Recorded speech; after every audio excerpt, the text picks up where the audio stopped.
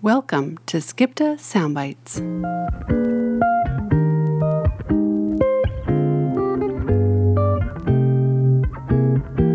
The 64th Annual Scientific Meeting of the American Headache Society, running June 9th through 12th, 2022.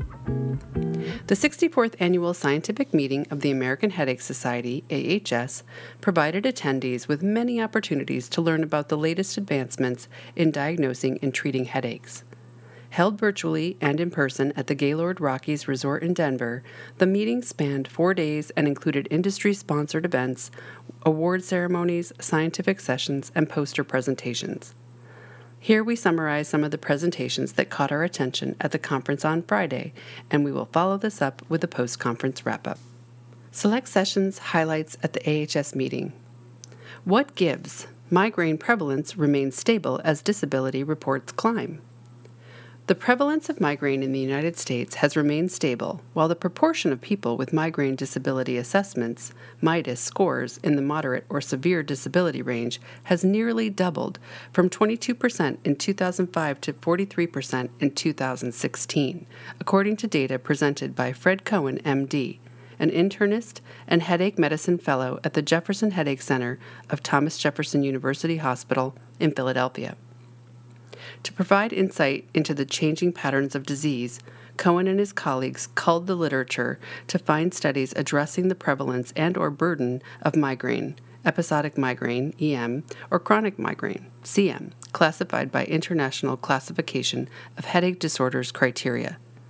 The MIDAS scale, which measures days lost due to migraine over 3 months and defines a group with moderate, grade 3, or severe disability, grade 4, based on a cutoff score of 11 or greater, was used to categorize disease burden. In all, there were 26 publications from 11 U.S. population-based studies included in the final analysis.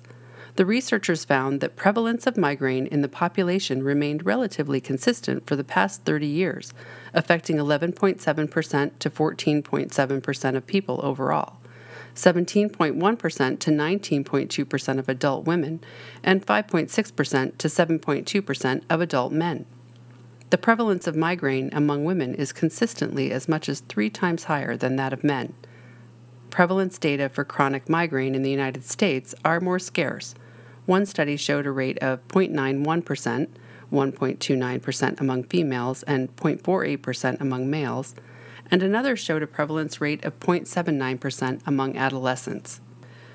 The number of people with migraine reporting moderate to severe disability is on the rise across studies from 22% in 2005 to 39% in 2012 to 43.2% in 2016 and 42.4% in 2018, the study showed.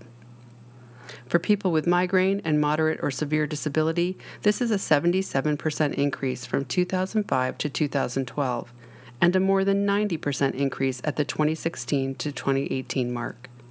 A consistently higher proportion of women reported MIDAS 3 and 4 relative to men, the study also revealed.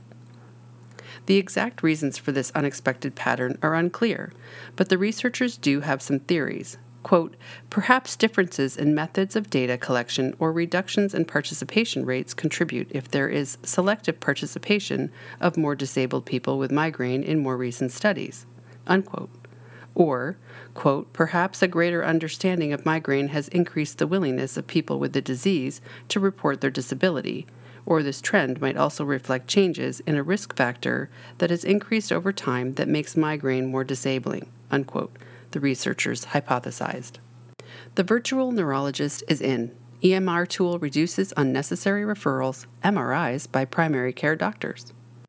Unnecessary referrals to neurologists and orders for brain magnetic resonance imaging, MRIs, for headaches by primary care doctors can tax the healthcare system. When an automated electronic medical record, EMR, tool guides diagnosis and treatment, the number of neurology referrals and brain MRIs ordered goes down without sabotaging patient care. This is the main takeaway message from a study presented by Scott Friedenberg, MD, a neurologist at Geisinger Health System in Danville, Pennsylvania. Quote, primary care providers at Geisinger Medical Center cited access to a neurologist as the one thing they wish they had when it comes to caring for headache patients, he said. Quote, "We answered their request with a creative solution, a virtual neurologist in the form of an evidence-based diagnosis, treatment, and note-writing tools that popped up on the screen when they entered a headache diagnosis in the EMR," unquote. To see if this made a dent in referrals, Friedenberg compared primary care doctor referral habits before and after the implementation of the new tool. And it worked.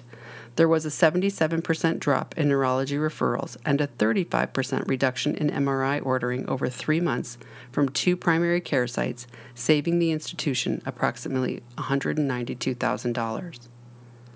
For the study, 141 charts for headache referrals were reviewed in Phase 1. A primary headache disorder or chronic daily headache was the final diagnosis in 79% of patients.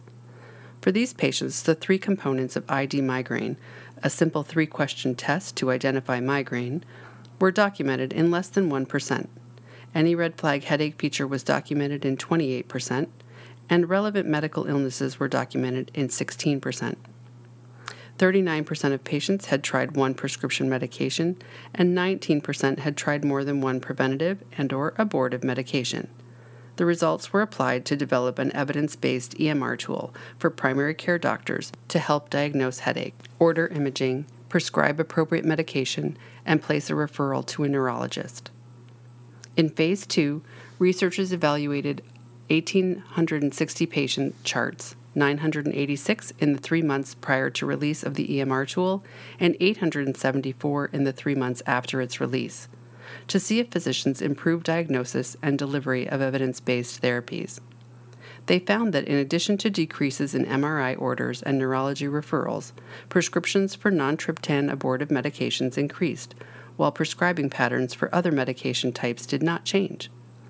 This protocol now serves as the foundation for a randomized prospective study with 38 sites at Geisinger Medical Center, which will further explore the efficacy of this tool in improving clinical outcomes, resource utilization, and prescribing habits of primary care doctors, he said. What is a migraine day? Detangling the disconnect between self-reports and guidelines in kids. Migraine trial guidelines recommend prospective data collection of headache features, but there exists a lack of consensus on how to define a migraine day.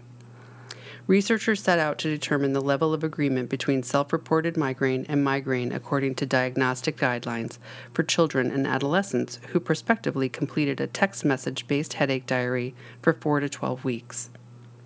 The new research is a secondary analysis of headache diary data collected from participants in 2 projects, a study validating a pediatric scale of patient expectancy and a trial of occipital nerve blocks for status migrainosus.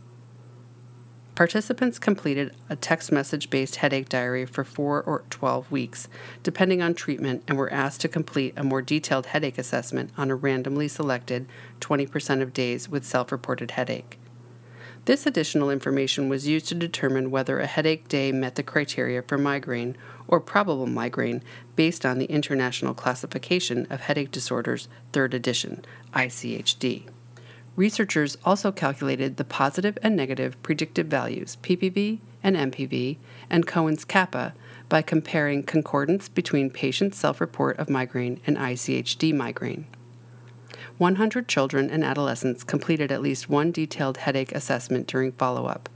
There was poor agreement between self-reported and ICHD migraine, with a Cohen's kappa of 0.39, PPV of 0.51, and NPV of 0.88, reported Danielle Kellier, a medical student at the University of Pennsylvania in Philadelphia. After comparing headache diary entries from children and adolescents with primary headache, the patient's self-report of a migraine attack did not align with the diagnostic criteria in many cases, suggesting a lack of consensus on the meaning of migraine day between patients and researchers. Quote, "We found low agreement between self-reported migraine and ICHD migraine, even after allowing for ICHD probable migraine," concluded the researchers. Quote, "This suggests that both measures of migraine day are qualitatively different and may represent different aspects of migraine as a chronic disorder, and future studies would benefit from greater transparency in their methods to avoid readers conflating the two." Unquote. Predicting migraine response to anti-CGRP monoclonal antibodies. Symptoms related to peripheral trigeminal sensitization are potential positive predictors of response and superresponse to calcitonin gene-related peptide-related CGRP monoclonal antibodies, a new study shows. The findings were presented by Piero Barbanti, MD, PhD, an associate professor of neurology at San Raffaele University in Rome. Several CGRP-related antibodies are approved for migraine prevention by the U.S. Food and Drug Administration. For the study, Barbanti and colleagues aimed to investigate predictors of response, greater than 50%, or superresponse, greater than 75%, to CGRP-related antibodies.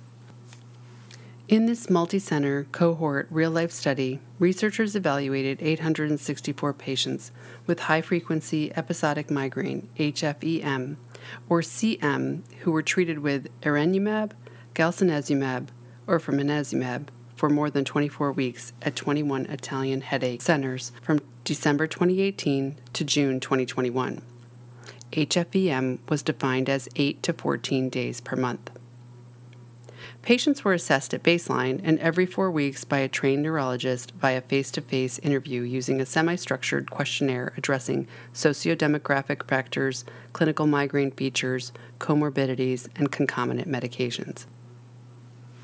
They found that unilateral pain, UP, and unilateral cranial autonomic symptoms, UAs, predicted greater than 50% and greater than 75% response in both HFEM and CM. In addition, UP and allodynia and UP plus UAs and allodynia predicted greater than 50% response and greater than 75% response in CM. UP and UAs also predicted greater than 50% and greater than 75% response in HFEM. In CM, UP plus allodynia predicted greater than 75% response, whereas obesity predicted a lack of response to these drugs. The bottom line, symptoms related to peripheral trigeminal sensitization, including UP and UAs alone, or with allodynia, are potential positive predictors of response and superresponse to anti-CGRP monoclonal antibodies. By contrast, obesity exerts a negative effect. These findings may help doctors eliminate some of the trial and error involved in choosing medication to treat headaches.